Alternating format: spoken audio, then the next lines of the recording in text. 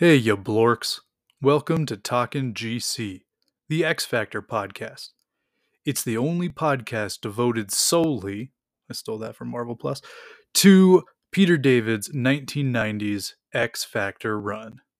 On today's episode, we are going to take a look at his first few issues where he took over the book in early 1990, and we are going to continue on throughout the entire month of March.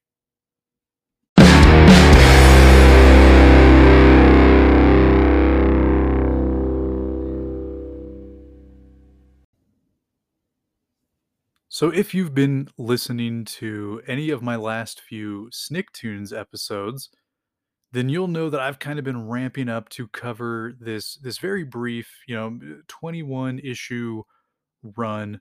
At least I'm covering 21 issues. It was like a 24 issue run. There's three X Factor issues that I will skip a little bit later on when we get to them because they're part of like a larger crossover, and it's not necessarily Peter David's story or his characters. It's just the next piece of an overarching storyline. So we'll kind of cover the X Factor part of the story, but not necessarily be going through those issues. But this was, like I said, a very brief run. It started at the very tail end of 1991 and it ran for, like I said, just over 20 issues. So it was about a 2 year run that Peter David had with this particular team and these characters. And it's often overlooked because up until then, it was a completely different team on this book, not just creative team, but the characters that were spotlighted in the X Factor series were completely different. The original X Factor series started back in the mid 80s, right about the time where we were starting to see all of these different X spin offs. It was like the second ongoing spin-off after New Mutants. I think New Mutants was somewhere around 1982, if I remember correctly. And then X Factor, I believe, started in like mid 1984. I think I'm probably getting my dates wrong a little bit here. But the original X Factor series was a way to bring the five original X-Men back into a book because none of those characters were being utilized by Chris Claremont in the pages of X-Men, Uncanny X-Men. He was, by that point, he had his all new, all different team. And of course, he was also working on the New Mutants. And so these characters, these original X-Men, who were still, very much fan favorites, had kind of fallen by the wayside. Cyclops was still appearing fairly regularly. Jean was gone. I think like Iceman and Beast, or maybe it was Archangel and Beast, were in like an Invaders book or a Defenders or Champions or something, like one of those like D list, E list books that just kind of features some offshoot characters that are just kind of scrounged together and thrown into a title. And so it was the intention of the X office to bring the five original X-Men back together and put them in a new book, and that book became X Factor. But things were starting to change by the late 80s. We now had like four or five different ongoings, as well as by this point, we had several uh, smaller, like mini series. Some of them were like 4 issues, some of them were 6 issues, some of them were just 2 issues. But we had all these different mini series that vastly changed how the landscape was when it came to the X line. We had all these hot new artists on these books now. We had like Whilce Portacio had come to the X-Men. We had Jim Lee on the X-Men books. We had Marc Silvestri on a couple X books. We had Rob Liefeld in there. So things were starting to change. And by 1990, things were ramping up for a very large change. We were being foreshadowed with the return of Magneto as one of, if not the biggest villain of all the X-Men books.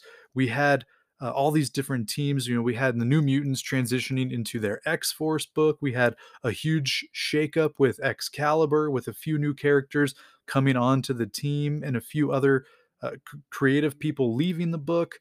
And then, of course, with X-Men, we had the splitting, the creating of a new X-Men series. So we had Uncanny X-Men, and then we had Adjectiveless X-Men, just called X-Men. where Chris Claremont was writing both of these books, and one of them was made pretty much to showcase Jim Lee's artwork because it sold the heck out of any comic book that he drew art for. But that would give us like what, 12, 14, 15 different X-Men. So what happened is they created two different X-Men team books. One would follow one team, was the blue team, one would follow the other team, which was the gold team. But by taking all of the X-Men characters out of the X Factor series, they were kinda left holding the bag, like, "Alright, well, what are we going to do with X Factor?" And so, a close friend of Chris Claremont, Peter David, who was also a Marvel writer at the time, I think he was writing Incredible Hulk, a very critically acclaimed run on the Incredible Hulk, as well as just a writer of various other titles throughout Marvel and everything. He kind of stepped into the title and was able to create the all new, all different X Factor. The lineup, a little bit of it was kind of leftovers, and some of it was already formed by the exploits of the Extinction Agenda crossover series, which was like the last major crossover series where Chris Claremont was the main architect of that crossover. It was, it was still Chris Claremont. It was like Louise Simonson was still on there. So it was like the last bastion of the X office before all of these artists kind of pushed out those long established writers, and all of these books started going in different directions. But because Claremont was taking back certain X-Men, and because of how that arc ended, that crossover ended, it kind of left things wide open for X Factor. And so Peter David stepped in, and a whole new creative team was put on the book, and a whole new cast of characters was brought in to flesh out the roster of this team. And I had mentioned that this run often gets overlooked, and there's a big reason for that. It doesn't have any of the flashy artwork of Liefeld or Lee or Portasio, and it's not a Claremont book. Like, he left the book, and Louise Simonson had left the book much earlier as well. And this book was kind of just dangling there. And like I said, Peter David came in, and with him a whole new art team. We have Larry Stroman on letters. We have Al Milgrom coming in for inking. We have Michael Heisler on letters, and we had Glynis Oliver on colors. And this team stays pretty consistent throughout the entire Peter David run. You'll see a couple guest pencilers and inkers and those kinds of people coming in. But for the four issues that we're talking about today, it is that same creative team: David, Stroman, Milgrom, Heisler, and Oliver on this book. But it was overlooked because, yeah, like, it wasn't a big title. It didn't have the big names attached, either the beautiful artwork or the big name writers. And then after the whole thing where Claremont and Louise Simonson kind of walked out of the X office, and they were struggling to find new writers coming in, this book just kind of sat there collecting dust. It wasn't huge on a whole lot of people's radars or anything.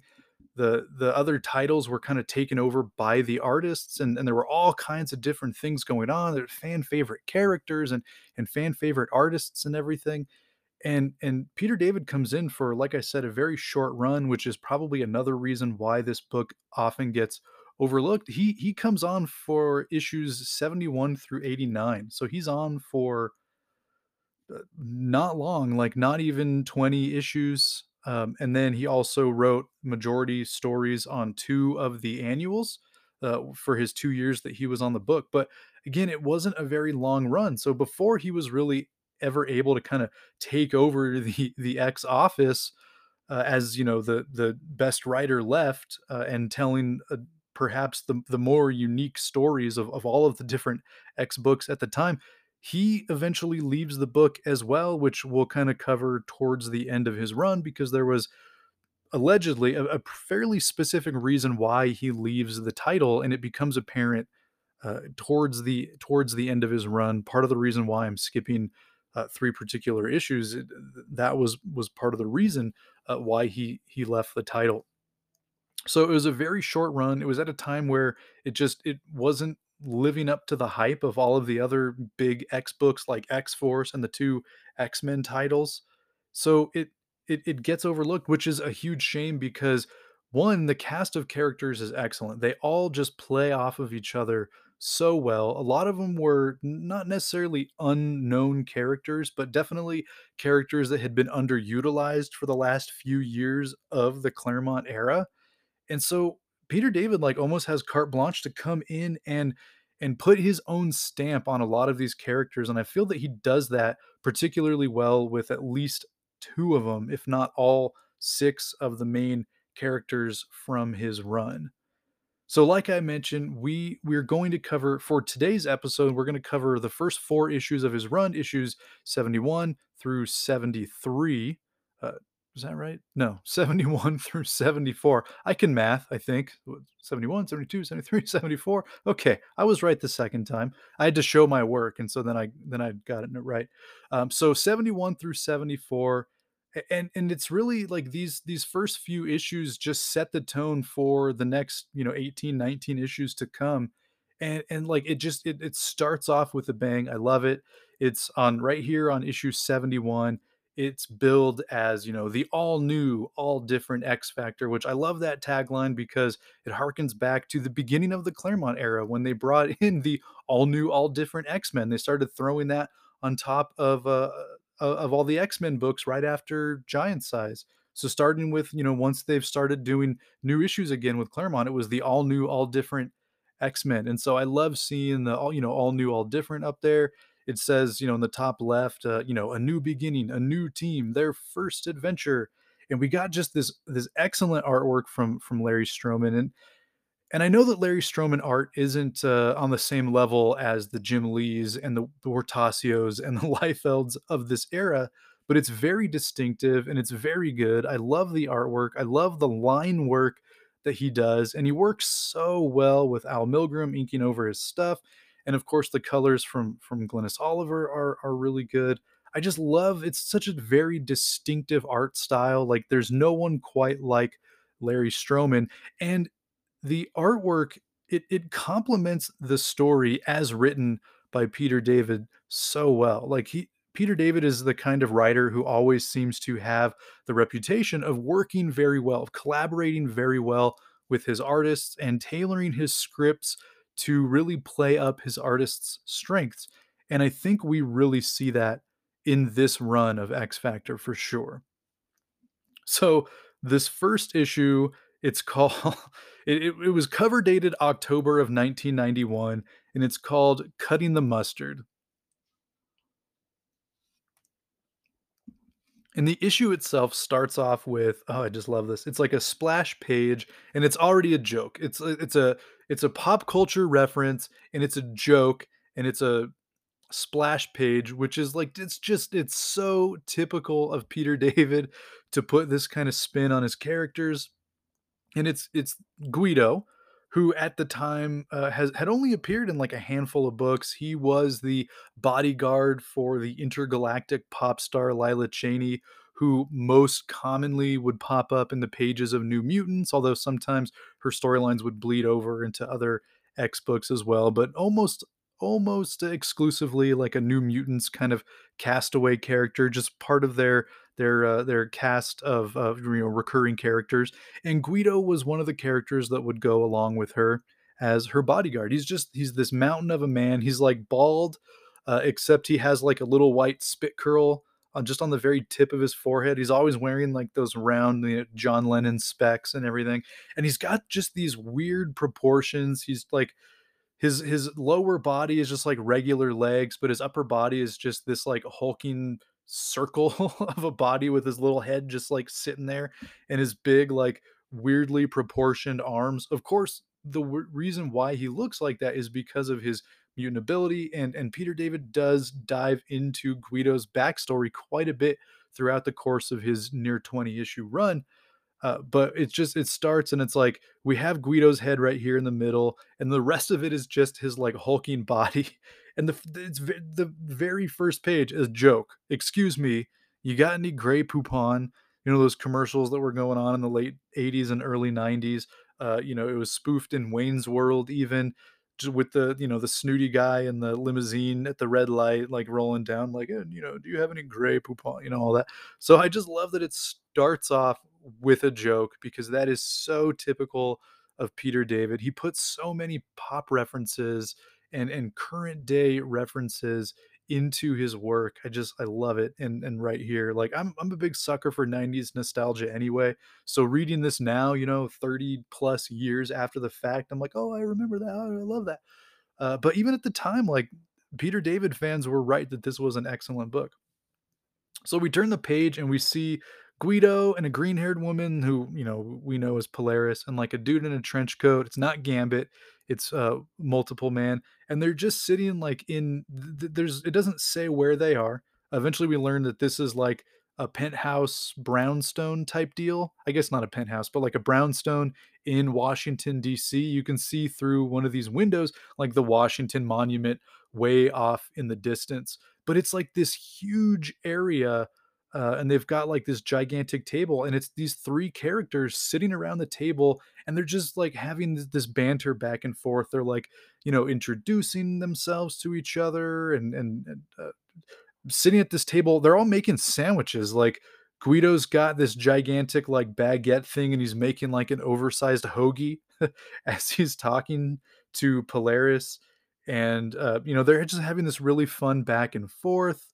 It's yeah, the dialogue in here is so great. She's kind of explaining to Guido that she's really excited but also kind of nervous because this is the new government sponsored X Factor team, and she's already agreed to join the team, but she's reticent about that fact because the person that the government has like tapped as the character that they want to be their leader of this team is like someone that she has a history with and everything. And and of course, like, X-Men readers know that she's talking about Havoc, the younger brother of Cyclops, Scott Summers. Alex Summers is Havoc, and up until recently, these characters, even though in their earlier appearances had a romance together that was continued on into the early Claremont run, both of these characters have undergone a lot of changes through the mid to late 80s, and they've been apart from each other for a long time. They haven't been a couple. At one point, Polaris was overtaken, mind controlled by his mutant character named Malice, and she went through like physical alterations as well as mental alterations and everything as a result of the mental control that Malice had over her. Meanwhile, you have a character like Havoc who kind of joined the X-Men because he's like, whoa, Lorna's being weird, not figuring out what was going on with her. And then not only does he join the X-Men, he gets on all these different adventures. There's one that he does with Wolverine called Meltdown that was interesting.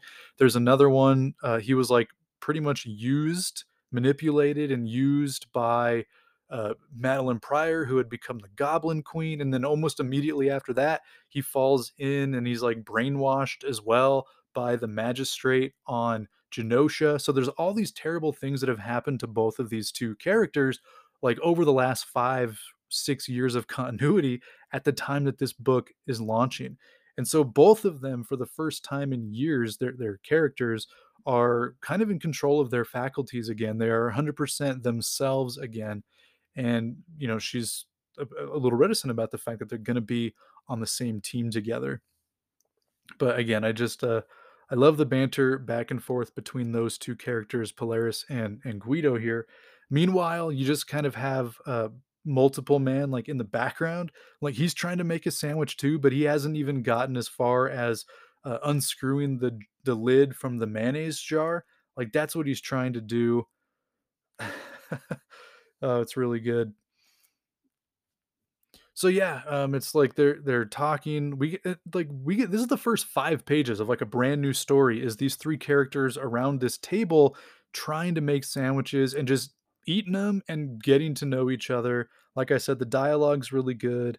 Although eventually Jamie kind of interjects and he's like, "Hey, this stupid mayo jar." At one point, he makes like a dupe of himself, and one of the dupes is holding the jar, and the other one's like trying to twist it with all their might. They even hand it to Guido at one point, who, even though he's super strong, he's not able he's not able to unscrew the lid either. He's getting all frustrated and everything. Uh, and then, you may have heard at the top of the show, I was referring to everyone as Blorks. So at one point during the conversation, Guido's trying to, put the moves on Lorna a little bit. And he's like, Lorna, if the guy's dumb enough to let you go, that just clears the way for us. And she's like, us? You mean you and me? He's like, we don't even know each other. And he's like, "Hey, what? A '90s guy like me says what he feels. I'm what you call sensitive. Of course, some blork got a problem with that, then I'll defenestrate him." So so that's where I got the term blork. It's one of Guido's catchphrase insults that he slings around. So I didn't mean to insult any of you. It's just a fun word that I've never heard before. I've never heard it since. It's just in the pages of this particular X Factor run, Guido keeps throwing out blork as like you know, a word for, like an idiot or something, or a moron and all that. So meanwhile, like as he's saying all of these things to Lorna, he's trying to unscrew the mayonnaise lid to no avail. Even Lorna takes it and she's like using her magnetic powers, and even she can't twist the lid off with these magnetic powers. And we finally get well, first we get a reference where Jamie is like asking Lorna what she's doing, because she tries to get the lid off the mayonnaise jar. She can't, so she just picks up a newspaper and she mentions she's got to look for a place to live. And Jamie's like, "That sucks for you." And she's like, "Yeah, well, not everyone has rich friends that they can just stay at their rich friends their own brownstone while their friends are off like in Europe or whatever."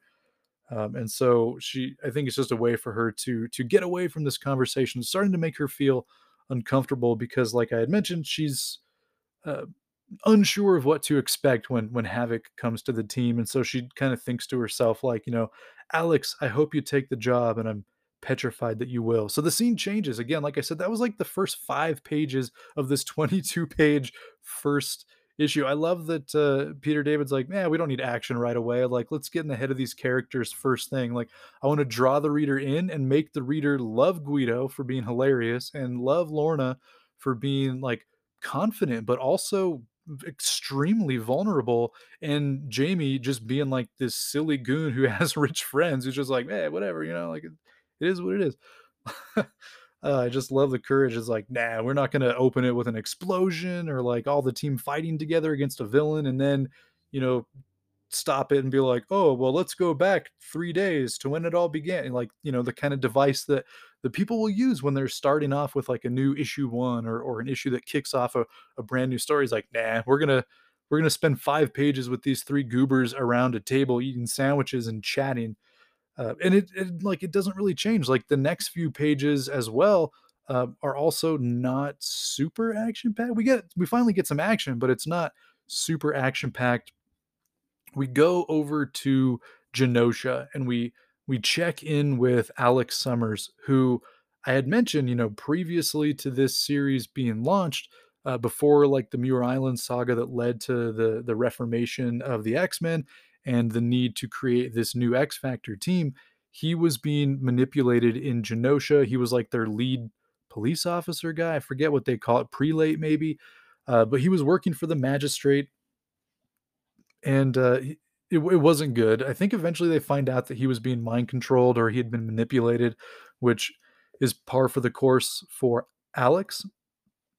But either way, like he's trying to make up for it. Like he's trying to rebuild housing for these mutates who are now free and all that. He's like a foreman on this like construction crew that's overseeing the creation of these houses as the new mutant friendly government is trying to, give these people a place to live so that they can actually start getting their lives back and their identities back and all that. So it's a good thing that he's doing here. But Val Cooper, who we find out is like the character who is going to be the government liaison for this team, we're kind of finding out that the government has decided, like, hey, after all that Genosha stuff, we need to make sure that we're doing our part to show that, we support our mutant community and that we're not afraid of mutants, that mutants, there are good mutants as well as bad mutants, and the good mutants they're going to work for us. Like we're going to have a task force that is sensitive to the needs of this community, and we're going to put this team together. And Val Cooper is going to be that liaison. She's going to be the government agent who kind of watches over this team and works with this team. And so she is here in Genosha trying to recruit Alex to come lead this team. And as she's talking to Alex, they're on a construction site. She's not wearing a hard hat, of course. And at the top of this building, a girder gets loose, maybe, 7, 8 stories up, 70, 80 feet up in the air. And this girder gets loose. It's falling, and it's falling like right above where Val and Alex are standing. And Alex notices the girder falling. He's like, Val, look out. He's like trying to shoot his, super circles up at this girder thing. And all of a sudden we hear like an Irish voice and we see this like werewolf looking character. I'm not going to do an Irish accent because I can't do it justice, but she's like, I've got you, Alex. Hold on. And this character comes running like out of nowhere and like tackles Alex out of the way of this falling girder. And Alex is like, Rain, are you crazy? Like, what do you, and so he lands and he kind of fixes himself and he sees that Val is still standing there, like standing her ground as this girder just plummets towards her. And Alex has no choice but to like stand up and just completely vaporize this girder with his mutant abilities, which is that he can blast out like plasma bolts, which I've always loved how the power is shown. I don't know why, but like they've always visualized his power with these like concentric circles. It's really a lot of fun. It really makes for some like super unique visuals whenever Alex kind of lets loose. But he does. He jumps up and he completely vaporizes this girder before it can land on Val, and he's yelling at her like, "Why the heck didn't you move? What's wrong with you?" And she's just like, well, consider it a field test. I had to make sure that, when your instincts had to kick in, that they did. And she's like, and I'm impressed. Like, you made the right choice. So now we're further convinced that you're the man for the job. Of course, before we get Alex's answer, we figure out what's going on with Rain and why she's there. We come back to Washington, D.C., because we have to round out the team. We've been introduced now to the 5 characters who are going to make up X Factor. But there's one more character who's actually part of the roster, despite the fact that he rarely gets credit for it, and that is Quicksilver, Pietro Maximoff, who at the time, was still considered to be the son of Magneto. Luckily, this was still, what, 20, 23 years before that terrible retcon? At the time in the comics, Quicksilver was married to the Inhuman character known as Crystal.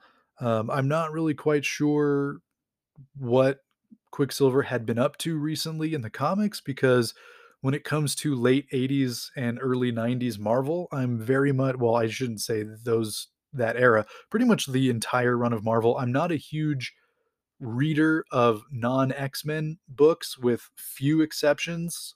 Daredevil and Spider-Man are kind of my go-tos when it comes to Marvel characters that are not X-Men related or in an X book.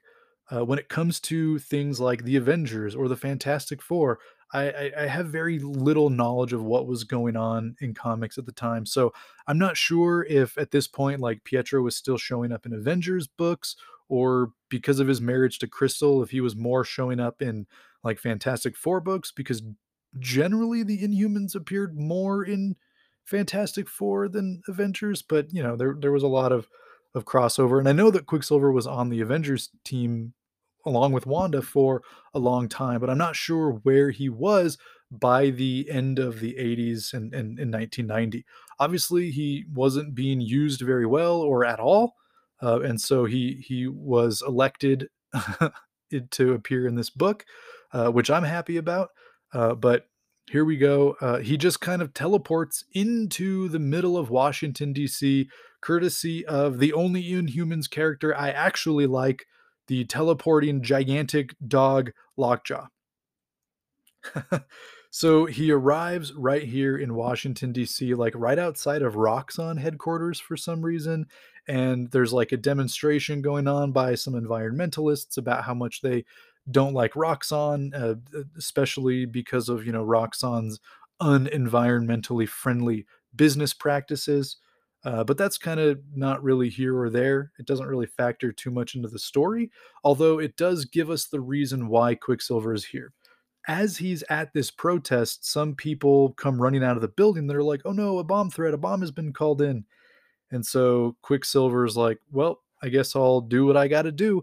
And he runs into the building. He finds the bomb. He brings it back out. He dismantles it in front of everyone. He's the hero. He doesn't really seem to care. He's not super impressed by himself, oddly enough, because being impressed with himself is generally one of Pietro's most defining attributes, but not particularly in this scene. He just kind of runs in, gets the bomb, undoes it, and then he's like, "Where's X Factor's headquarters?" And of course, the people here are like, "Who never heard of X Factor?" And he's like, "Okay, fine. Where's Embassy Row?" And they're like, "Oh, it's a mile that way." And he's like, "All right, cool." So he heads off, and then we go back into Genosha to check with the other two characters. So here we are, Val Cooper is still giving her hard pitch to Alex. Of course, Rain's here as well. The whole stuff with Alex and Rain and Genosha, it's all intertwined, and so that's why she's here. She's pretty much just saying like, wherever you go, Alex, I'm gonna have to go as well. Like our fates have been intertwined because of all of this Genosha stuff. So, that's why I'm here. And Alex is like, okay, then it's fine with me. I totally understand. And again, like I said, Val Cooper comes in. She's still trying to give him like the hard sell. And he's like, look, I don't want to be some government stooge. I literally just was a government stooge for Genosha uh, against my will, but like it left a really bad taste in my mouth. I really don't want to be part of some government team. I don't have a good experience with it, not even the American government. Like, I'm sorry, but my answer is pretty much no at this point. I'm not interested. My mind's made up. And I think it's there's a knock at the door at this point. Like, he kind of goes on his whole spiel, saying like, yeah, I don't want to be on this team. And there's a knock on the door. He goes over and answers it. And in walks, well, I shouldn't say walks, but in comes Professor Xavier and Alex's brother, Cyclops. Of course, Rain's really happy to see the professor. It's been a long time. And they kind of take Alex through this walk down Genosha. And they pretty much tell Alex, like, look, here's the deal. The government team is going to be founded and funded, whether you're part of it or not, but you're going to do more good for mutants there than you are here by having you lead this team. Like, we as mutants, we here at the X family will know that someone capable and who is, on our side, that person will be in charge, and he pretty much says like, you have to, we need you to do it. And he's like, oh, by the way, Lorna's on the team. And I think that's finally what what sells Alex on joining. But before he can really respond to that, he just kind of asks like, "Oh, Lorna." Oh, but then the scene changes, and we actually go to Lorna, who is answering the door of the brownstone in Washington D.C., and it's Pietro. So he's finally made it his mile from the Roxxon building over into this building. She opens the door. Pietro's standing there. He doesn't look good, and he immediately faints. Like, "Hey, I'm here. I need your help." Oh, I'm passed out. So Guido's putting him on the couch. Jamie's trying to talk to Lockjaw and everything. Pietro, luckily, he quickly recovers and he sits up and he sees Jamie talking to Lockjaw, and he's like, "Hey man, what are you doing?" And Jamie's like, "Well, I'm trying to ask Lockjaw what was wrong with you, but he's not answering." And Quicksilver starts laughing, and he's like, "Yeah, you've been lied to. It's the same trick that like Triton and Gorgon and Karnak played on the Thing when they first met Lockjaw." So like, what a gullible idiot you are, Jamie, and all this. Yeah, I love it. But ultimately, Quicksilver explains why he's here on the team. But we're gonna have to wait at least one more scene before we find out why.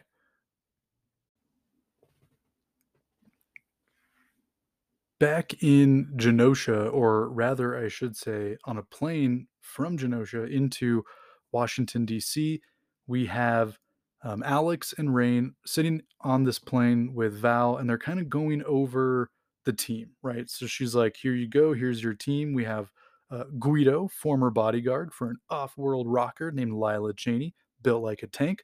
Lorna Dane, aka Polaris, recently reacquired her mastery of magnetism. You've met Jamie Madrox, the multiple man, creates replicas of himself. He's his own best friend. Any questions? And I like that we actually get Jamie, Lorna, and Alex on this team because the three of them spent so much time together on Muir Island. You know, way back as we were ramping up to the Dark Phoenix saga, when Jean thinks the other X-Men have died in Magneto's base in Antarctica, she goes and spends a lot of time at Muir Island with Lorna and Alex and Jamie. So those three characters, they have like a, you know, this built-in camaraderie. They know each other. So it's a really easy situation for Alex to step into. He's like, here's a team of five. One of them was like, we're kindred spirits because of all this Genosha stuff, and the other two, you know, my long lost lover Lorna, and you know, a good pal of mine Jamie. We're all going to be on the same team. I also really love this moment because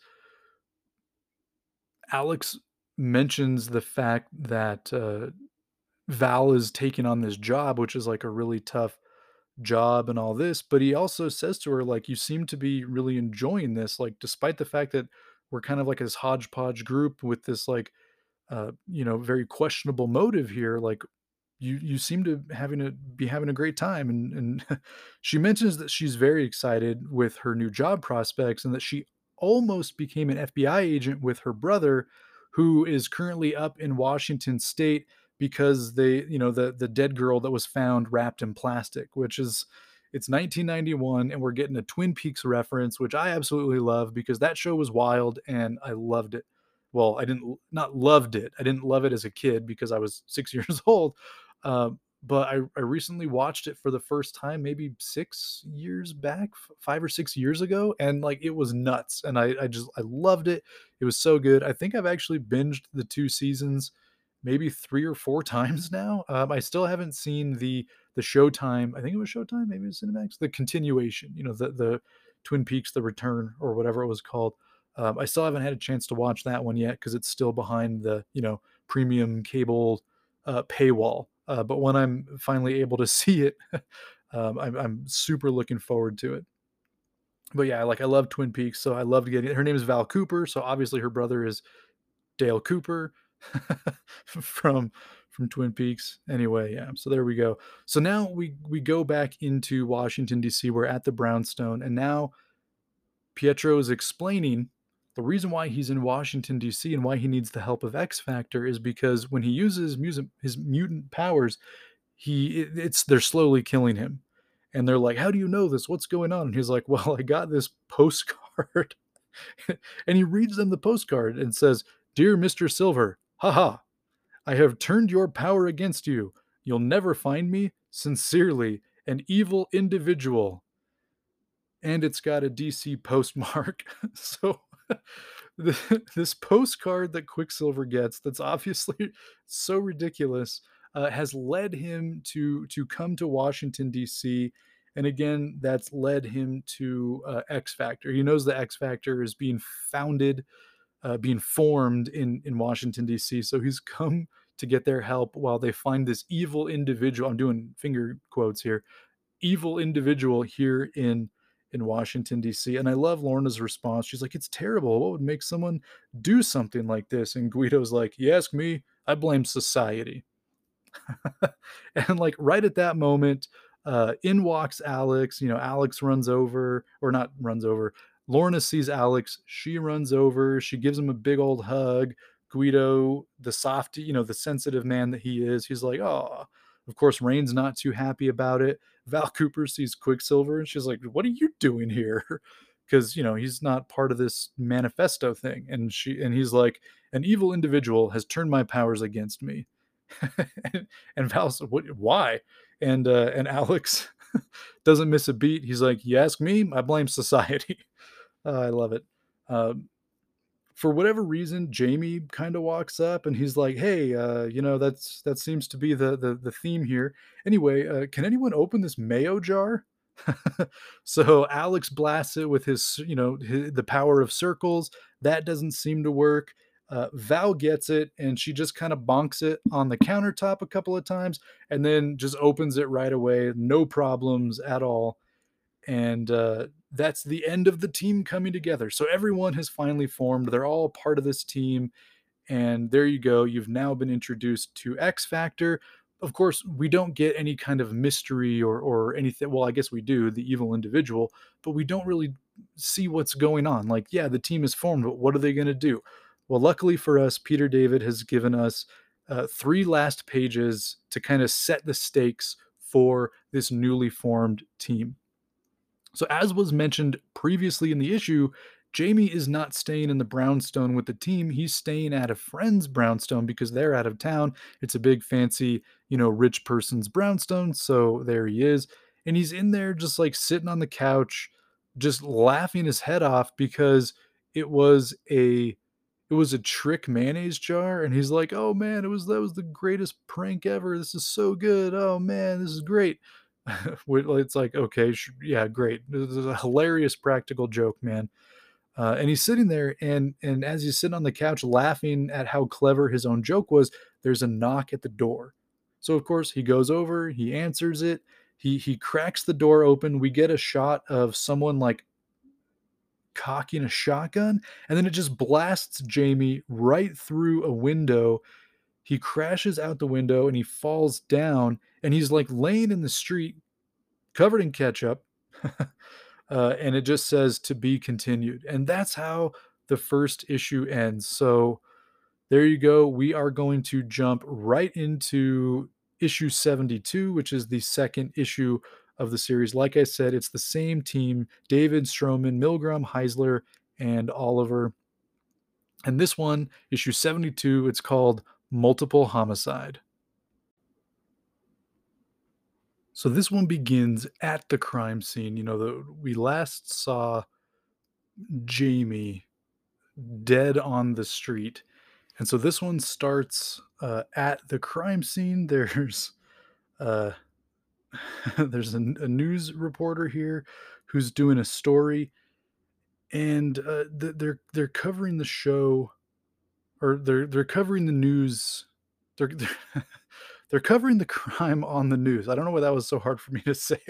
They're covering the story on the news, and it actually takes a few pages before we finally get into our story. It actually turns out back at X Factor's brownstone, Valerie Cooper, while she's doing some work in her office late at night, she has, the tube on and she's listening, and she realizes that this crime happened at the Rosenfelds brownstone, and she recognizes that name as the name of the family where Jamie Madrox is house sitting for them while he's part of the team. So, Quicksilver comes running in, and he's like, "What do you do? What was happening? Are you having like a nightmare or whatever?" And he's like, I heard you yell, Jamie's name. And she's like, he's dead. It was on the news." And Quicksilver is like, "Oh, must have been a slow night." Oh man. He really doesn't like Jamie. Quicksilver, that is. He really doesn't like Jamie.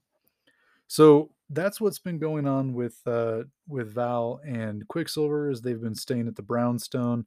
We then go and check in with the remaining members of the team. They're actually like in the gym, and I'm not quite sure if they're in the gym at the brownstone. It looks like they're in the gym at like Guido's. It seems that Guido has a mansion here, and like he is being massaged by this woman who's like walking on his back, and like Polaris is riding like a stationary bike, and Rain is like doing gymnastics. I like that Alex is here, but he's not working out. Like he's wearing his regular clothes and like a jacket and his little head sock thing and everything. And we're actually getting some insight here into Guido. And he's like, when I was being raised, my parents were like big misers, and they pinched every penny, and they raised me to be the same way. Like, never indulge your Never indulge yourself in any kind of luxury or anything. Like, put all the money away for the end and all this.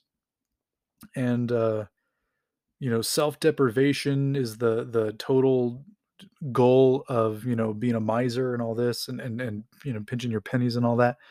And Alex asks like, "Oh, are they still that way?" And Guido's like, "No."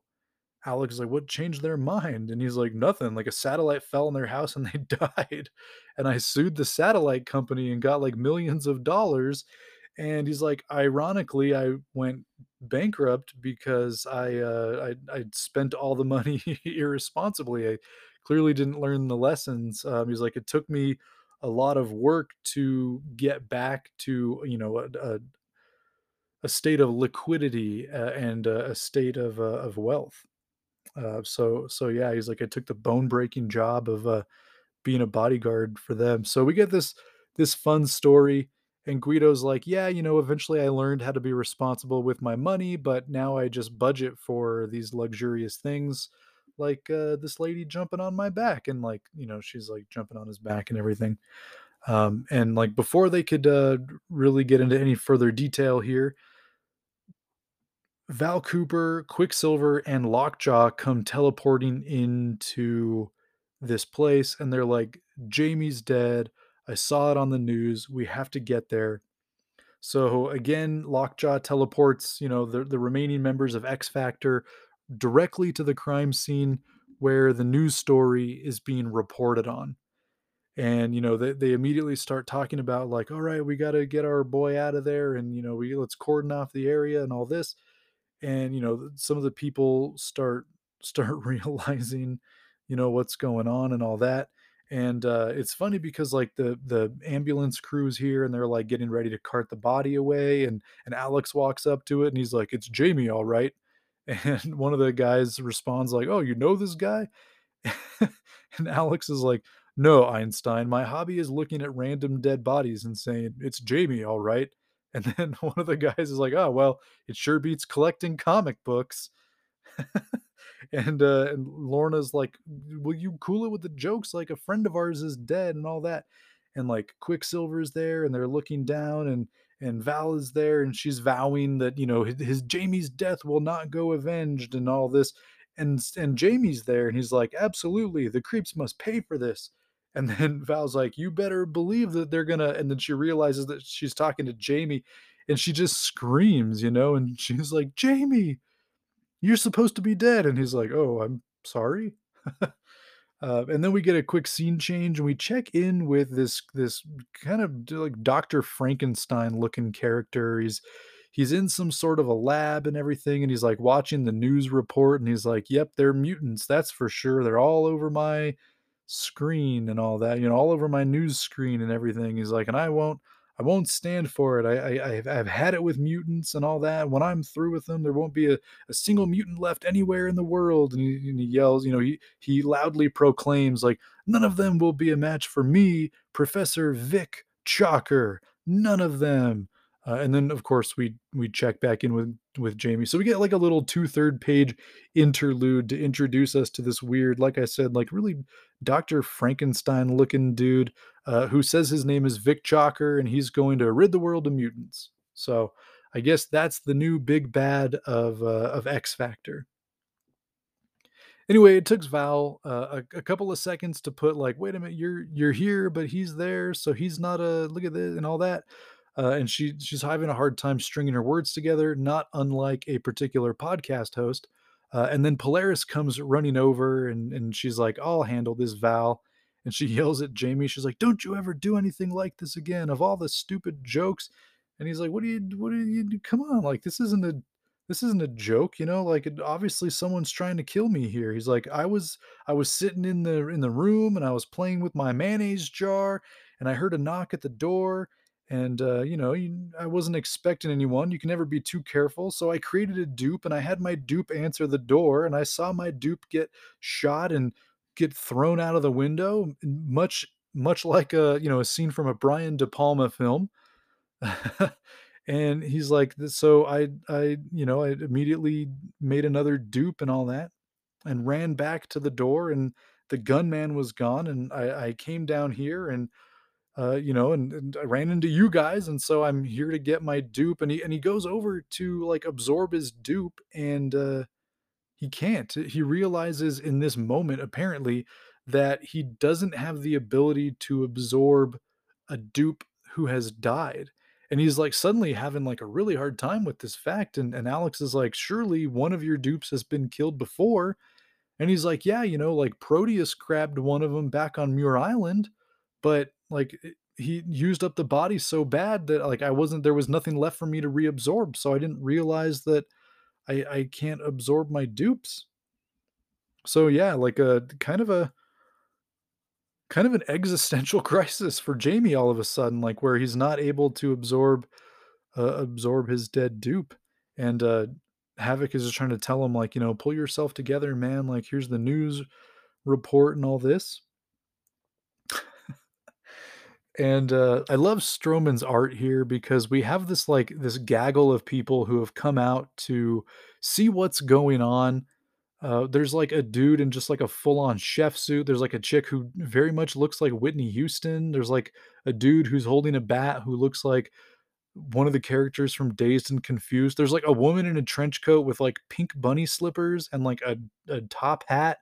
There's like a dude dressed as if he would play sax at a jazz club, but he's got like Odie on his t-shirt, like Odie from Garfield. Like I don't, it's just a very hodgepodge group of people, and I like that like the way that Stroman does the artwork. It's like they're not all the same proportions. They're not all looking in the same way. They're all different shapes and sizes. It's very strange. But I love the artwork. Everyone is so distinct and unique looking. It just makes for these panels to be very fun and exciting. Meanwhile, the reporter comes over and she's all like, "Oh, what's going on? Like, are you the government thinks, oh, you're from the government. Is that the case? Like, there's more to it than, is beside the point. Like, I have to ask, like, we believe that this is one of the new members of the team the government's putting together and all that. Like, what would you say with him responding so hysterically?" And Val says, "He wasn't hysterical." And the news reporter says, "How would you describe it?" And Val, like, deadpans, like, he was beside himself. Oh, man.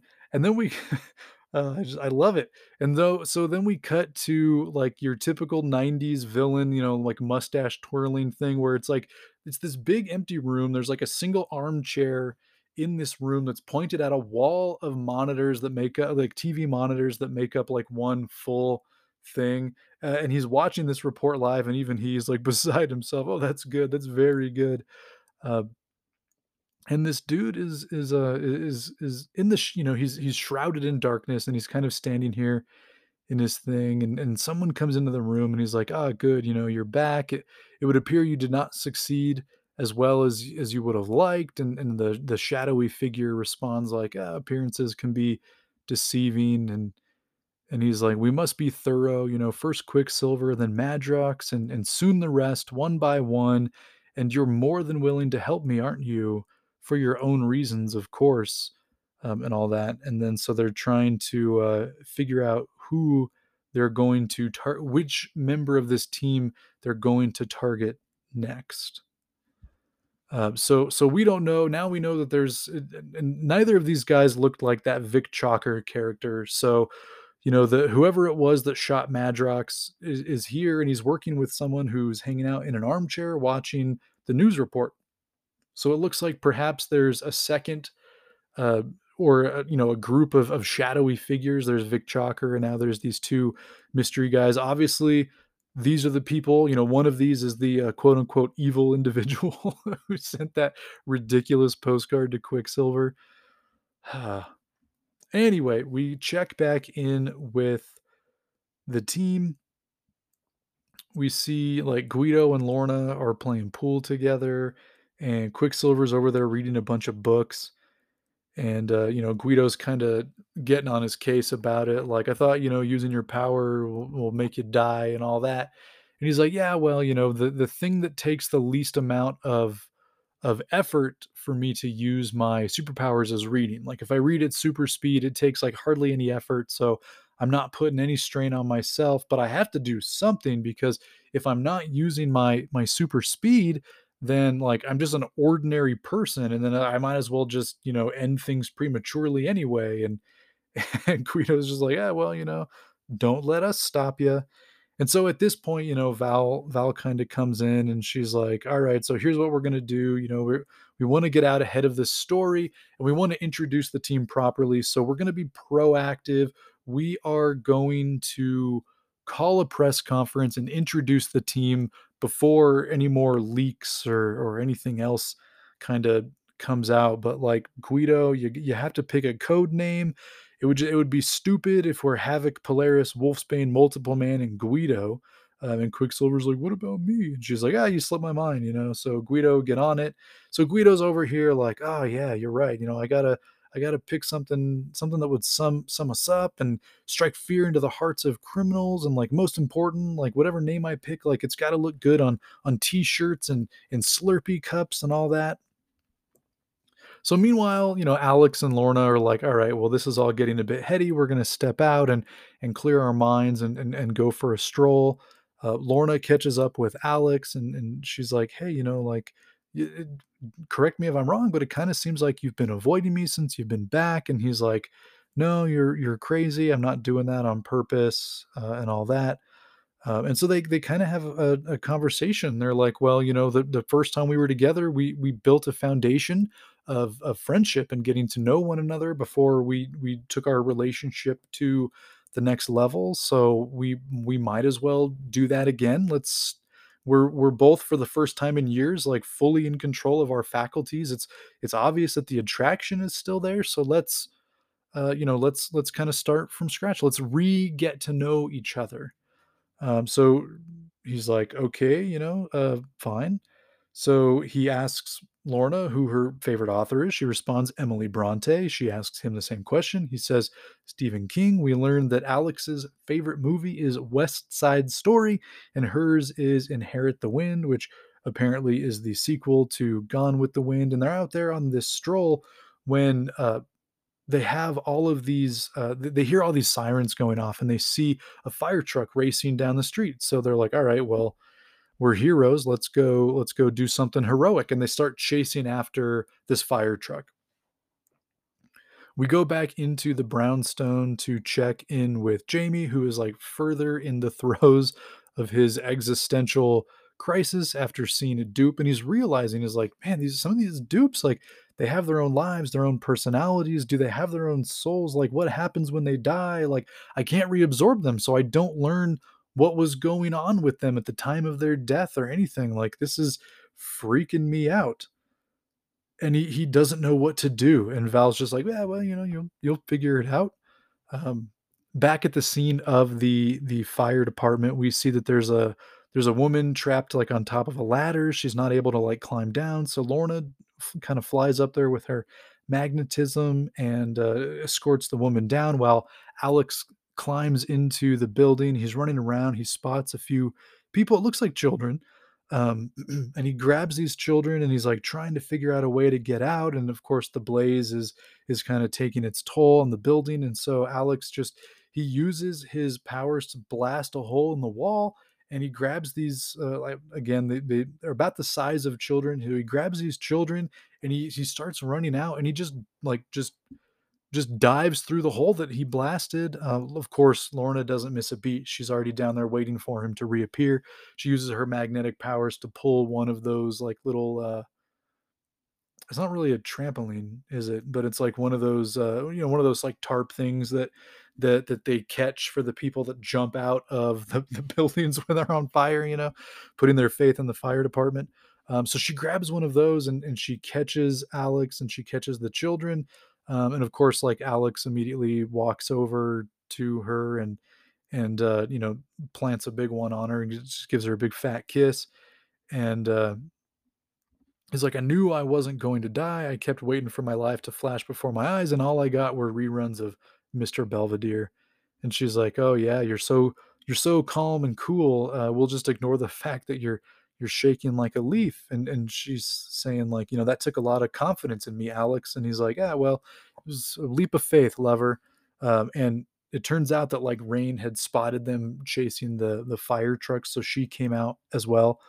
And she's really not happy that Lorna, or that Alex calls Lorna lover in this situation. She's really, it's like the way they do the thought bubble. She's like watching from around a corner, and like the thought bubble is like dripping with like, I don't know, anger or whatever, or disgust, or something like that. She's really not happy that Alex and Lorna seem to be rekindling their relationship.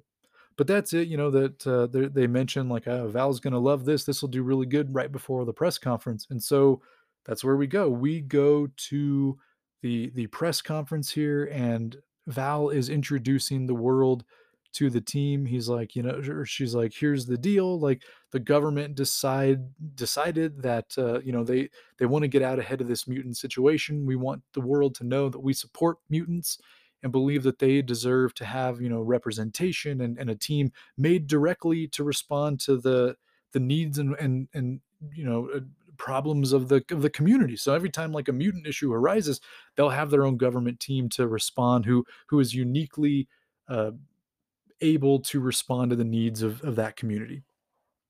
So she's introducing the team, Multiple Man, Polaris, Havoc, Wolfsbane, Quicksilver, and Guido's nowhere to be found, and so the team's all like whispering to each other. She's like, Guido, get out of here, and he's like, no, I look ridiculous, and Polaris is like, I think you look rather dashing, and Guido's like, oh, okay, well, all right then. So he bounds out of the back, and he does look a little bit ridiculous. I'm not gonna lie.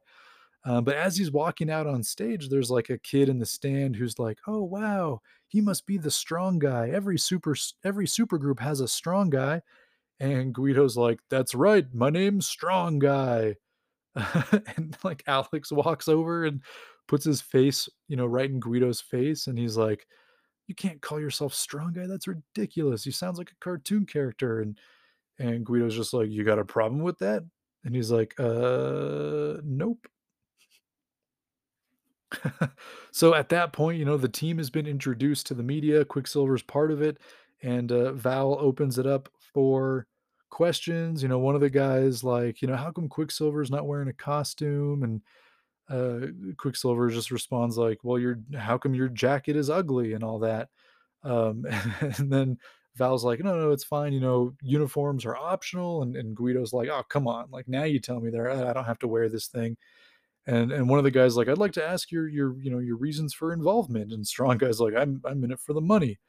And Alex kind of steps in. He's like, no, no, like it fills a need. Like, we have to let the public know that yes, there are antisocial mutants, but just like every other community, there are good members and there are bad members, and we want to show the world that there are good mutants who are willing to work towards peaceful coexistence, and at the same time, like, we also get to be a voice within the government for our community. Like, that's all. And so someone in the crowd's like, well, a lot of you are being referred to as freaks and all that. How do you respond to that? Wolfsbane comes in, and she she quotes Shakespeare, the whole thing like, hath well, she doesn't quote, she paraphrases, but the whole like, hath not a mutant hands, organs, dimensions, senses, affections, passions, fed with the same food, warmed and cooled by the same winter and summer as a human is, and all that. And one of the last things she says is like, if you poison us, do we not die? And someone in the crowd's like, well, you all seem to be coming back from the dead all the time. And she gets in his face, and she's like, my first love is rotting under the ground. Of course, she's talking about Doug Ramsey from the New Mutants. One of the most traumatic storylines of all of the New Mutants is poor dead Doug when he was killed by the Right. And so she does her whole thing, and the guy's like, "Oh, yeah, I'm sorry to hear that." And so someone's like, Alex, I think at this point comes in. He's like, does anyone have any other questions?"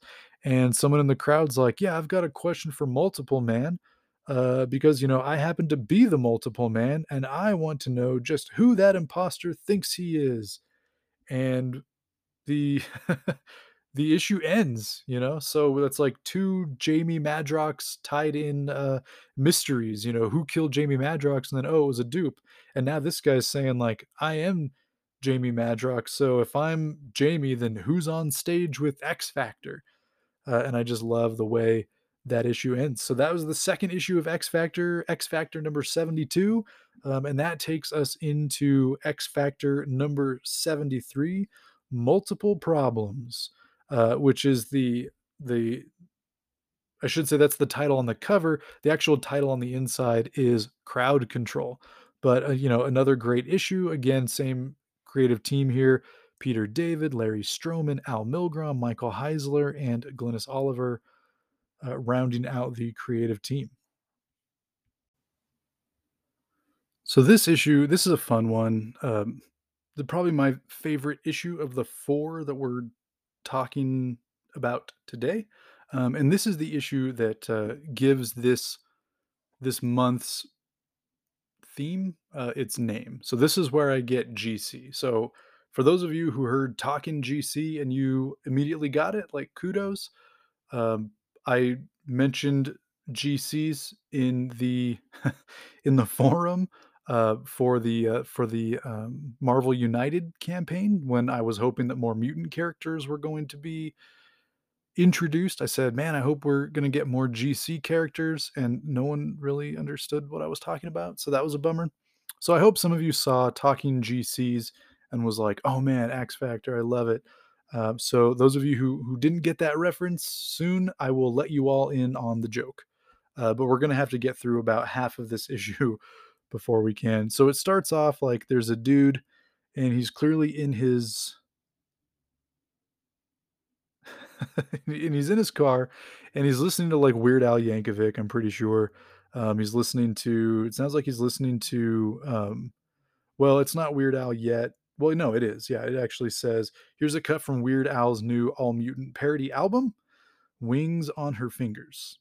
It says if it's available in 5 different editions, collect them all. This one's set to the tune of Particle Man. So if you ever heard the Particle Man song, well, here we are getting Multiple Man sung to the Particle Man theme. Also, I love Weird Al. I'm a big Weird Al fan. Weird, the Al Yankovic story with Daniel Radcliffe was so much fun. Yeah, but yeah, gosh, like I feel like Weird Al was a huge part of my 90s CD collection. In fact, one of the very first CDs I ever bought was Bad Hair Day, Weird Al's Bad Hair Day. I want to say like I bought the Space Jam soundtrack, the Batman Forever soundtrack, and Bad Hair Day by Weird Al. And those were like the first 3 CDs that I ever bought.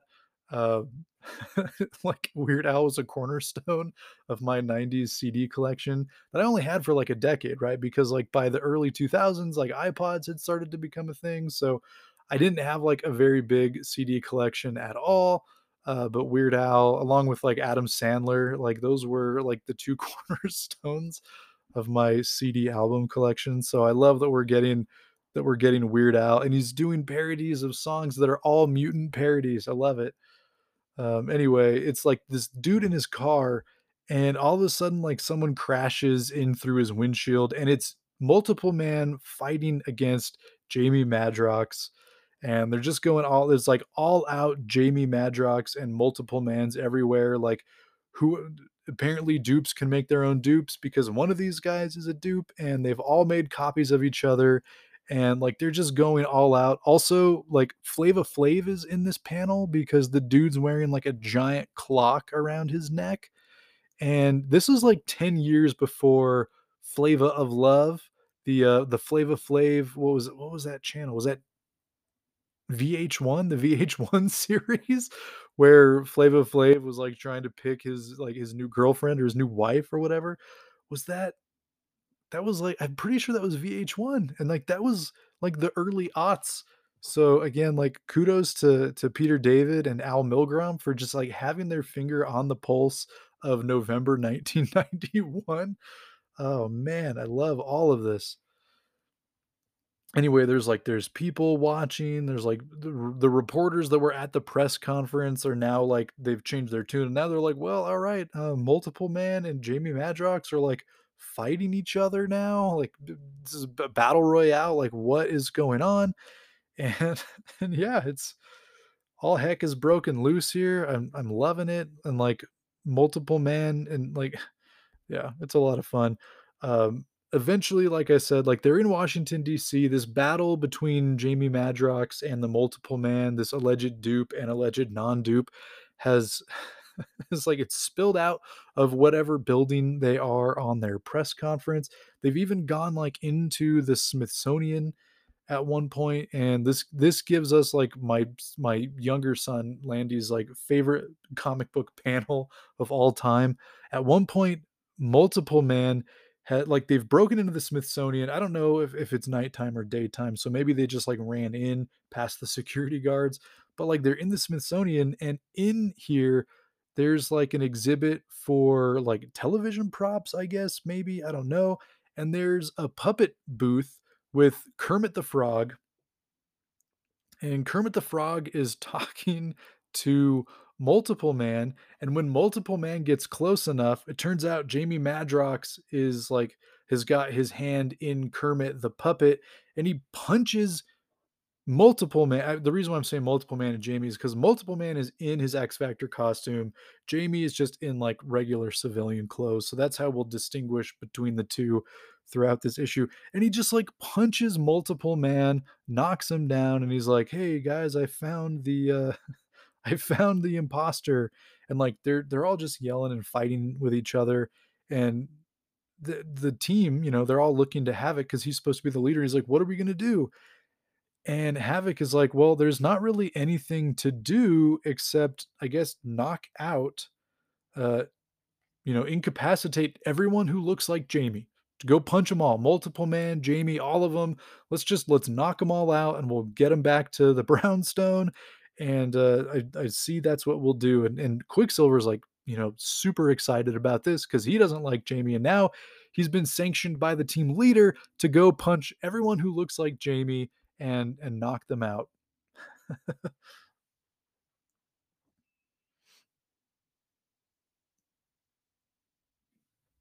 We get some fun panels of the two of them fighting again.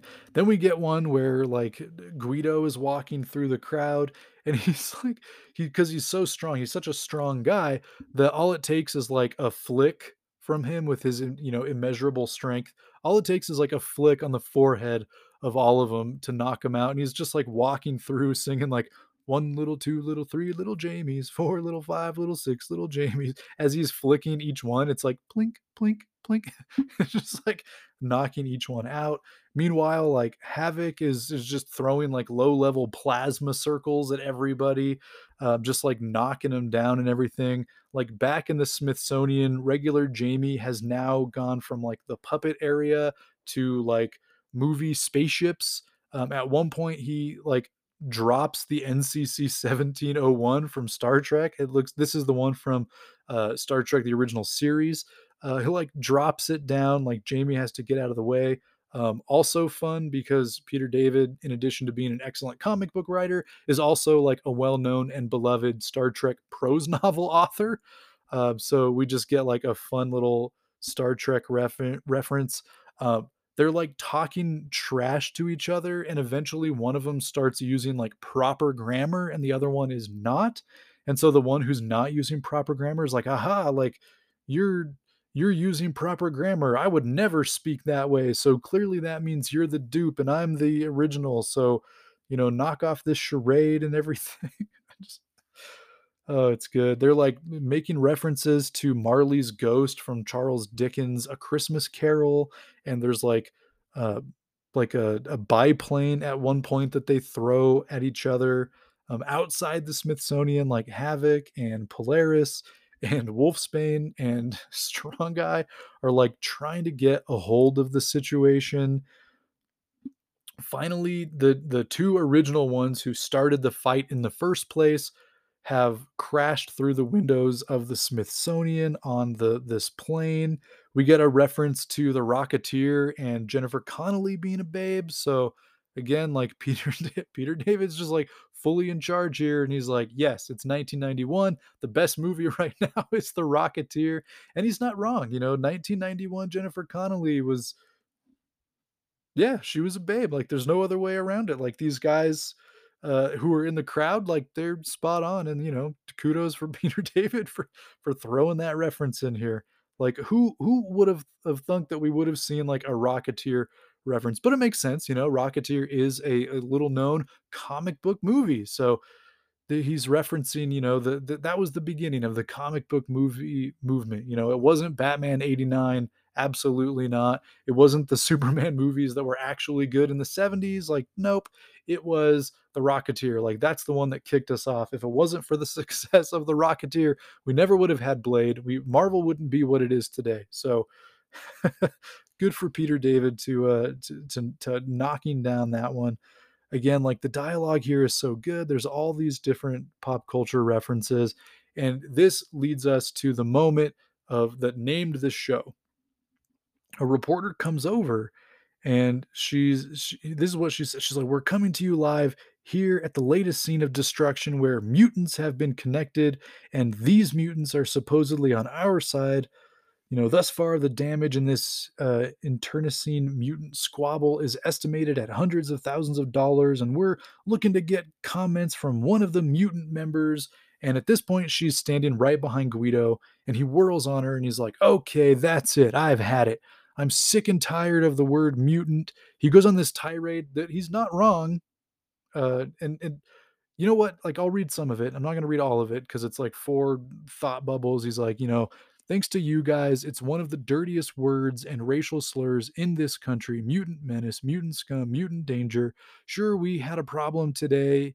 He's like, "And the Fantastic Four and Avengers have problems, but they're not cosmic powered freaks or superhero vermin. But us, we're always nasty mutants." And he goes on he continues like, "We deserve respect. We demand respect, and we won't get it with the pejorative term mutant in popular use."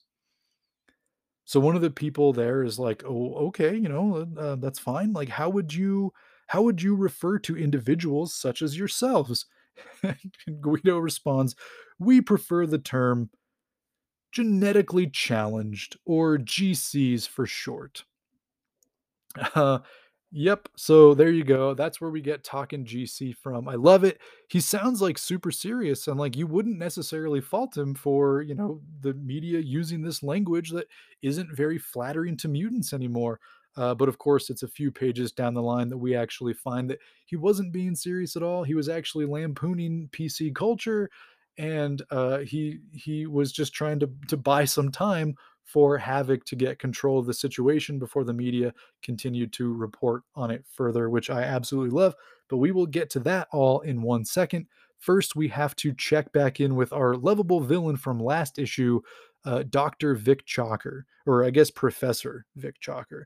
So we check in with Vic Chalker, and he is working on an anti-mutant, well, Iron Man armor, I guess, although this looks more like the Silver Samurai suit from 2014's The Wolverine, or 2013's The Wolverine, rather than looking like any kind of cool Iron Man suit. But yeah, we find out that Professor Vic Chalker has built himself an anti-mutant exoskeleton, and once it's finished, mutants around the world, mutant the dangerous mutant scum menace, he says, once it's done, he will be the scourge of mutants worldwide. And then back at the brownstone, we have Lorna and Havoc. I mean, Lorna and Guido are hanging out, and they're, I don't know what they're doing. They're just like at the table. I guess they're playing a game or something. They're hanging out. Alex comes in and he's like, "Genetically challenged? Where did you get that from? First you came up with that idiotic strong guy name, and now you make it sound like being a mutant is something to be ashamed of." And Guido's just like, "I was just blowing smoke. I didn't think any of those guys would take the GC stuff seriously." And then Alex is like, "Oh yeah, you didn't think?" And he turns on the TV, and the news report is like, "And here, one of the genetically challenged spokesmen, Strong Guy of the new GC team." And then even Lorna is like, "Oh, Alex, don't be a blork." Anyway, so the three of them are kind of having like this argument, like an argument ensues where they're trying to tell Alex that he needs to lighten up and stop acting so much like Scott. And at that point, Rain comes in and she's just telling everyone like, "Oh, stop picking on Alex just because trying to do right by everyone and all that. And then Val comes in. We get a lot of soap opera stuff from this, which I like because it stays in the same vein as the X Men books had been under Claremont, and Peter David comes in and continues that along with like infighting and the teammates not getting along and stuff, and just creating drama within the team. But it's all very light and fun, and I really enjoy it. But anyway, Val comes in next and she's like, "All right, everyone be quiet. Like the Jamie Madrox and Multiple Man are now awake, so let's go try to figure out what's going on here. Let's so see if we can't get to the bottom of this." And she opens up like this room, and inside the room they have like these chairs where both Jamie and the Multiple Man are like in these chairs. They're locked down so they can't move or do anything enough to create more dupes. So they've got the two of them there, and they've got them locked in, and they're trying to figure out which one is which. They're questioning each one. They're trying to get feedback, and both of them are very convincing that they are in fact the originals. And so they decide like they need to go outside of the team and see what else they can find, to see if they can't find someone who can get to the bottom of it and figure out which one in fact is the original, and which one is the duplicate. Of course, the one that's wearing the Multiple Man suit is like really upset. Of course, the one that's wearing just the regular suit is like, "Look, here's the thing. Like, there's this one thing that if you call Moira, we can confirm it with her, and that'll prove that I'm the real one." And they're like, "All right, well, it might be a while because we'll have to check in with Moira, who's with the X Men." So as they're all leaving, at this point, Wolfsbane Rain, she's like, we need it. Maybe we should just get a telepath. Like we're the only mutant group that doesn't have a telepath. If we had one of those, we'd be able to get to the bottom of it no problem. And without missing a beat, Val Cooper turns to Rain and she's like, "Genetically challenged group, Rain." And Rain just growls at her. I love it. So that's pretty much it. Val's like, "No, it's fine. I know just the guy. We need like a polygraph expert. I happen to know, my former husband, my ex-husband happens to be like the world's best polygraph technician. So he owes me some favors. He owes me two favors, because one, like I married him, and the second one is I divorced him." And so they leave, and we check back in with the quote unquote evil individual who it says, far from the madding crowd. And again, it's this guy in his reclining chair in this room of all of these monitors, and he's watching and he's like, "All right, this is going perfectly. First Quicksilver, now Madrox. Who next to use my ricochet abilities on? Whose confidence will I erode? Whose public image will I shatter?" And he's thinking like, and then he zeroes in on Guido, and he's like, "Ah, of course, he will most definitely be the one." And the third issue ends, and there you go. Like I said, that's probably my favorite of the four that we're looking through today. But before we get ahead of ourselves, let's move into issue number 74, which is going to be the last one that we covered today. This is Strong Guy Goes Wild on the cover, or the name of the issue on the inside on page one is Politically Incorrect. So you can tell this is going to be a good issue. This issue starts off with a splash page of a character who is like covered in darkness, but they have the same shape as Strong Guy. It says he waits for the battle that the day will bring. His greatest enemy, whom he has never met, is out there slumbering, unaware that the next dawn will come up like thunder. His greatest enemy, the member of X Factor known as Strong Guy. And then there's like some little narration that's kind of teasing the reader. They're like, "Ah, we bet you thought this was Strong Guy. Well, it's not. Good guess." So we check in with the members of X Factor, and we see, that they're all sleeping, as it said. They're slumbering. We see Guido, he's hanging upside down, kind of like a bat, one of those like workout things, where you can do like the crunches while you're hanging upside down. So he's sleeping from there. He's having a dream about Kim Basinger. We see uh, Lorna is asleep in her bed. Alex is asleep in his, and he's dreaming about Lorna. He's like mumbling Lorna's name in his sleep, and we see that Rain is actually sitting at the end of his bed, just wearing like her nightgown, just very creepily watching him sleep. And she touches his lips with her like fingernail tip things, and it wakes him up. And he's like, "What, Rain?" And she's like, yes." And he's like, "What are you doing?" And she's like, "I don't know. I just sounded like you were having a bad nightmare. Okay, see ya." And she like runs out of the room. Very strange, very weird. She's just watching him sleep and all that. They all have their own rooms and everything. And then we check in with Pietro, who's also having like a nightmare or whatever, a dream about his wife, where he's talking to Crystal in his sleep. It turns out that they're uh, like going through a rough patch right now. Also, I should point out that he sleeps with a teddy bear, but he's sleeping. He's not really a member of the team, even though he was introduced. But he's sleeping on the pull-out couch, which I love, the pull-out bed couch thing. I love that they're like, yeah, we don't really have a room for you because we were planning on having 5 team members, so you're just gonna have to sleep on this bed. I can only imagine that that did not go over well, that Pietro did not like that. We even go down into the basement and check in with the 2 Jamies, and at the same time, they're both like, "Turn over, you're snoring," and so they both each of them flips their head to the other side, which is pretty good. And that's it. The next scene, it's morning.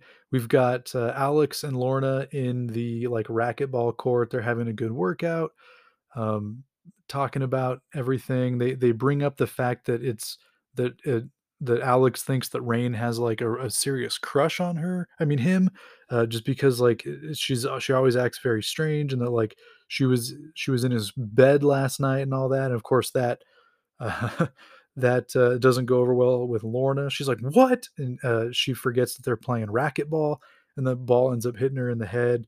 He comes over and he's like, "Oh, are you okay?" and all that. And she's like, "Yeah, well, whatever."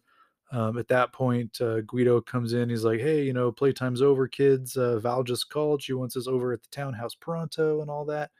The lie detector guy's here."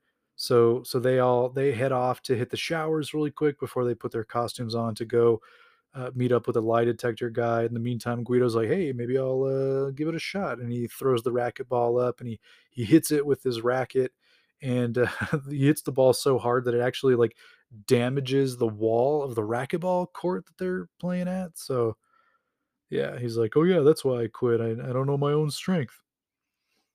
So it says elsewhere, and this time we're in the room of the like Ricochet guy who's been watching all of these things play out on the monitors.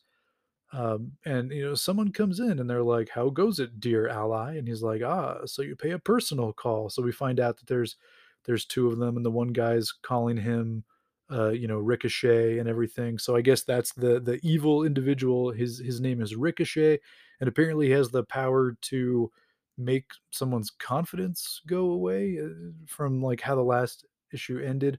But he's talking to this mysterious other character, and we kind of zoom in on this guy's face. It's still covered in darkness, but this time we actually see like a red diamond on this other character's forehead. So those of us X fans were like, "Oh man, is that Mr. Sinister? Holy cow, this is crazy!" Like Mr. Sinister and this Ricochet guy have been in cahoots together to sabotage X Factor.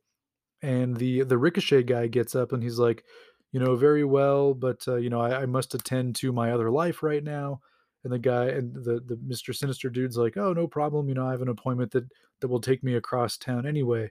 So this Ricochet guy starts walking up these stairs, and he walks into like a dining room, and here we see like 2 women and a child.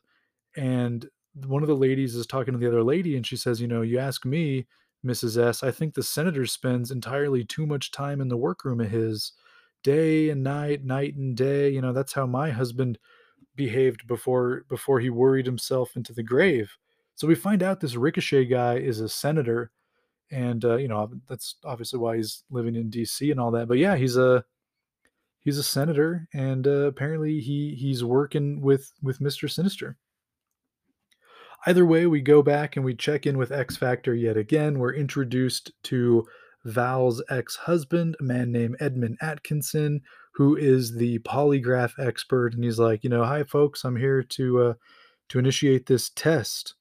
And so they start having to he starts getting the polygraph set up and everything, and, Val Cooper's assistant comes down, Baldrick is his name, and he's like, "Miss Cooper, we got a communique from the Pentagon or whatever it is, and, it looks like we're needed." And so Val reads the message, and she's like, "Alright, well, I have bad news. We have a problem at the Washington Monument. There's a lunatic, and he's tracked some people at the top, trapped, and he's threatening to kill them all unless he gets what he wants." And Guido's like, "Oh yeah, what does he want?" And then we cut to the Washington Monument, and at the top is this like King Kong looking dude. It's from far away. The perspective of the panel, it's like a full length panel that's like half a page, so you get the full height of the Washington Monument in this panel. And there's a guy at the top, and he's just yelling, "Strong guy, I'm calling you out. I want you, or the meat dies very, very soon." There's police. The area is all cordoned off. There's all these police cars and everything, and they've got like megaphones, and they're trying to communicate with this guy who's just incoherently yelling, "Strong guy, I want you." And the X Factor arrives in like a flying car? It looks like a cross between, like, the Fantasticar, but also like it looks kind of like an F-Zero car that you'd, like, would be racing around. I don't know, it's very cool looking, and I'm looking at this, and it's like, "Oh, man," like, if they would have done an X Factor spin-off cartoon, this would have been such a cool, like, vehicle accessory for the X Factor toy line. This thing is really cool. It even on here, Guido is like, "Yeah, ask me. It looks like Speed Racer's car," and yeah, it does kind of look like the Mach 5, but it's like it's blue. It's covered. It's not like an open canopy type thing, but it's got like all the X on there and all that. But like it looks sleek and cool. I don't know. I would have been all over this. This is awesome. I'll share a picture of the X Factor car, and honestly, I don't remember this thing ever showing up again, like, literally this panel, and then never again. I don't know, we'll see if I remember to keep count, how many times we see this cool, like, flying car, from here until the end of the Peter David run. Like, I know at one point it shows up again later on in the run because the way that it flies is Lorna just magnetically propels it. But I honestly don't remember it showing up again during the actual issues that Peter David wrote. Like most of my memory, it's like once Forge is on the scene, and the team starts changing is like when we see this. But yeah, I don't know. We'll see if I remember over the next few weeks, for the rest of the month, if I remember to keep track of how many times we see this car. Either way, like the members of X Factor who are not, tied into a weird chair thing arrive, and you know, Alex goes into leader mode. He's like, "All right, I'm Havoc, the leader of X Factor. We've been authorized to take charge." So he's like talking to the local police, and he's like, "All right, like uh, you know, uh, Strong Guy takes the megaphone and all that, and like the rest of the team just kind of starts working on like crowd control and that sort of stuff. And Strong Guy calls up to the dude at the top, and he calls him Mr. Potato Head. He's like, "Hey, Mr. Potato Head, you listening? Get down here, cupcake." So this guy jumps down, and he's huge. He's like twice as tall, maybe three times as tall as Strong Guy, and he introduces himself as Slab, and he says, "I'm Slab. I'm a nasty boy, and I'm here to kill you." And Guido's like, "For what reason?" He's like, "Yeah, whatever. This is just like I'm pointed in your direction, and so here I am." And Guido's just like, "Fine by me, you blork."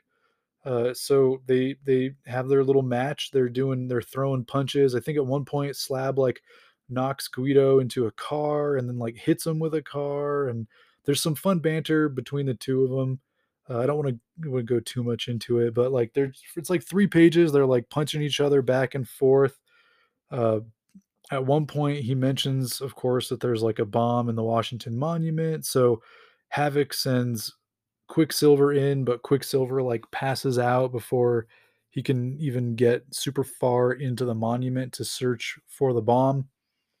But before we can get too much more action going on, we check back in with Val and Edmund and the two multiple people. And one is the one guy is talking about the coconut grove. He's like, I understand how confusing all this is for you, Miss Cooper. Dupes can become rather vehement. I remember this one who mutated off for me during the business with Unipar and the coconut grove. And multiple man's like, coconut grove, what are you talking about? And he's like, see, like that just proves it. Like this dupe doesn't even have my full memories, so clearly he's not in control of his faculties. And of course, Val's like, okay, well, you mentioned Moira. Can she corroborate this story?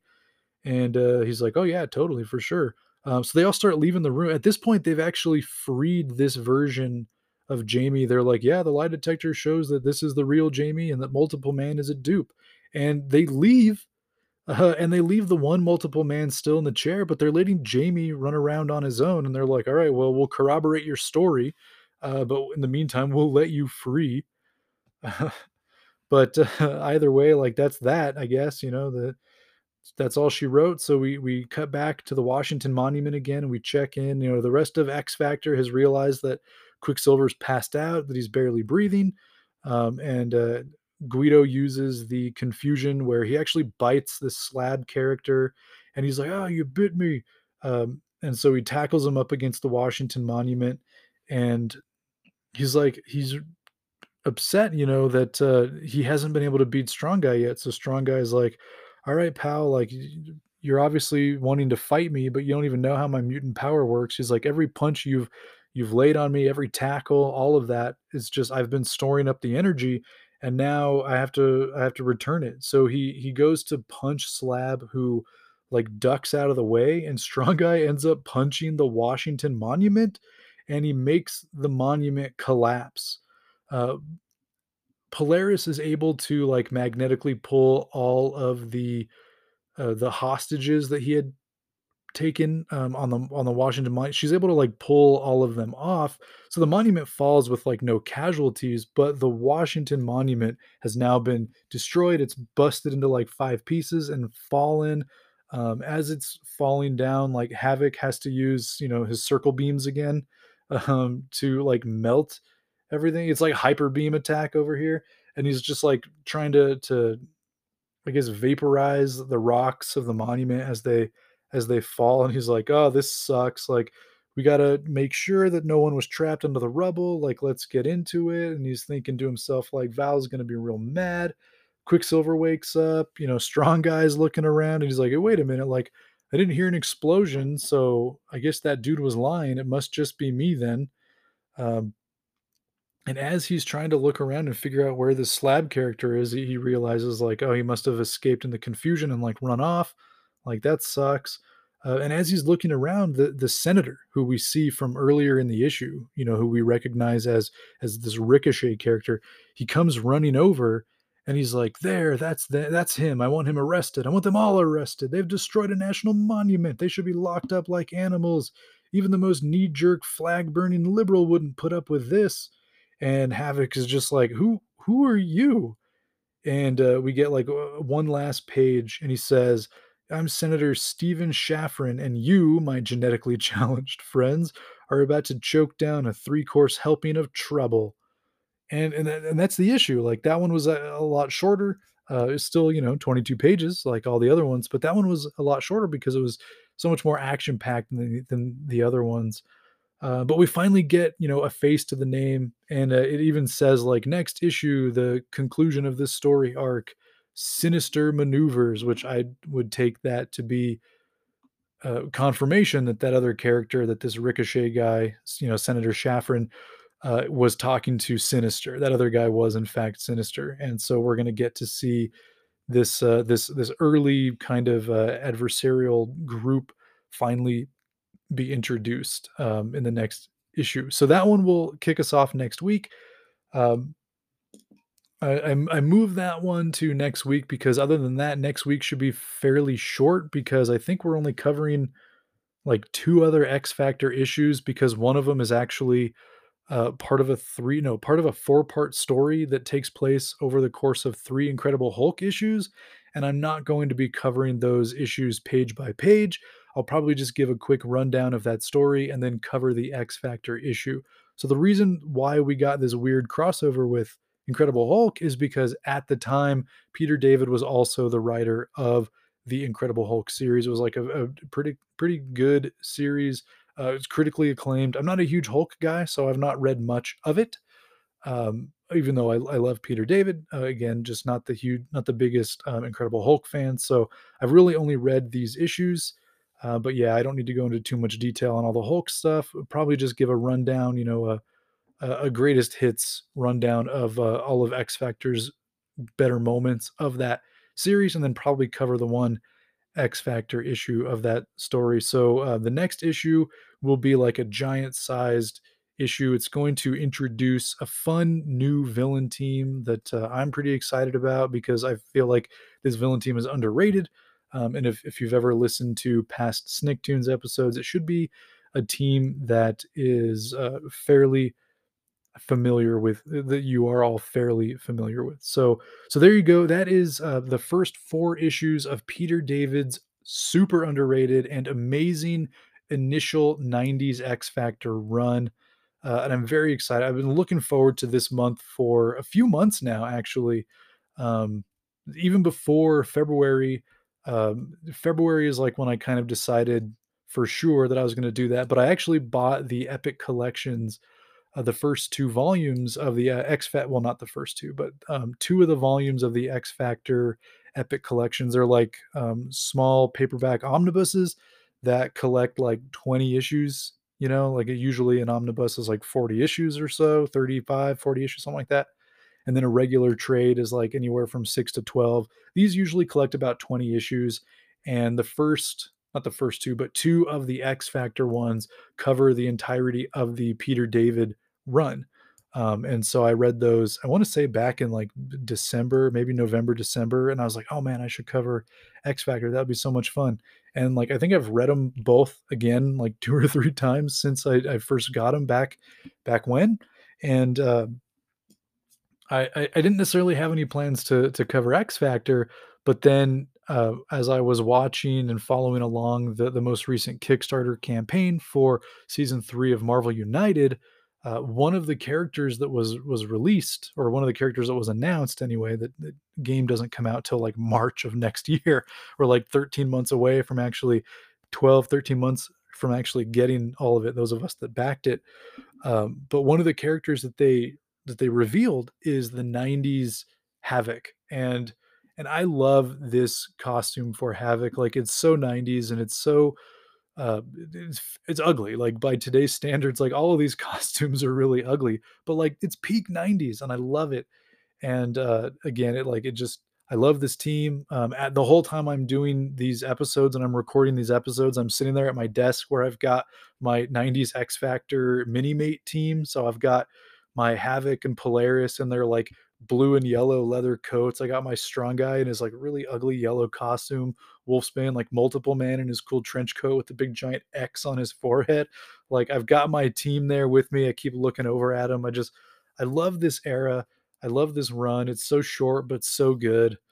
Man, so I'm very excited to do this, and this was really fun episode for me to record, getting to walk through these issues page by page. So yeah, we should be, I think, covering like 3 or 4 issues again next episode. One of them being that like double-sized issue 75 that will bring in, close this storyline out, and then we'll cover a couple more of the X Factor issues, not necessarily filler issues, but a lot more like slower team stuff again. And I believe next week, maybe it's the week after, we're covering like the first annual that Peter David writes as well.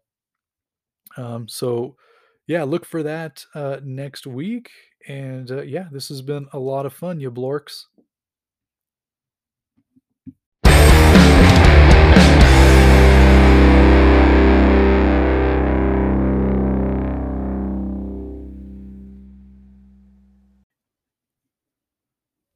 So you blork, If you like the show and want to keep the conversation going, you can reach out to me via email at talksnikt@gmail.com, talksnikt@gmail.com. Or if you prefer, you can join the Talkin' Snick Discord. It's a fun little community where we just talk about our love of the X-Men, and we talk about the podcast and whatever else. There's all kinds of different channels that we have in the Discord where we can just talk about whatever. Maybe you're a collector, you want to share photos of your collections, whatever, comment on other people's. We got all kinds of stuff going on over there, and it's a small community so far, so it's not going to take up a whole lot of your time. But yeah, if you're interested and you want to join something and just get some, in a room with like-minded individuals, then click the link in the show notes and join the Talkin' Snick Discord. Otherwise, I don't have a whole lot for you. This kicks off our X Factor month here on Talkin' Snikt, as the show has been replaced with Talkin' GC, the X Factor podcast, or the X Factor show. So I hope you liked this episode because we've got four more coming. There are 5 Wednesdays this month of March 2023.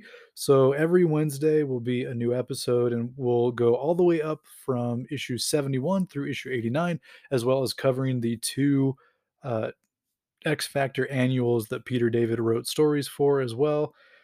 So yeah, I'm super excited for this month, and I hope you all are too. But in the meantime, look out for additional episodes of Snicktoons. We are well into season 4 now, coming up on halfway through here pretty soon.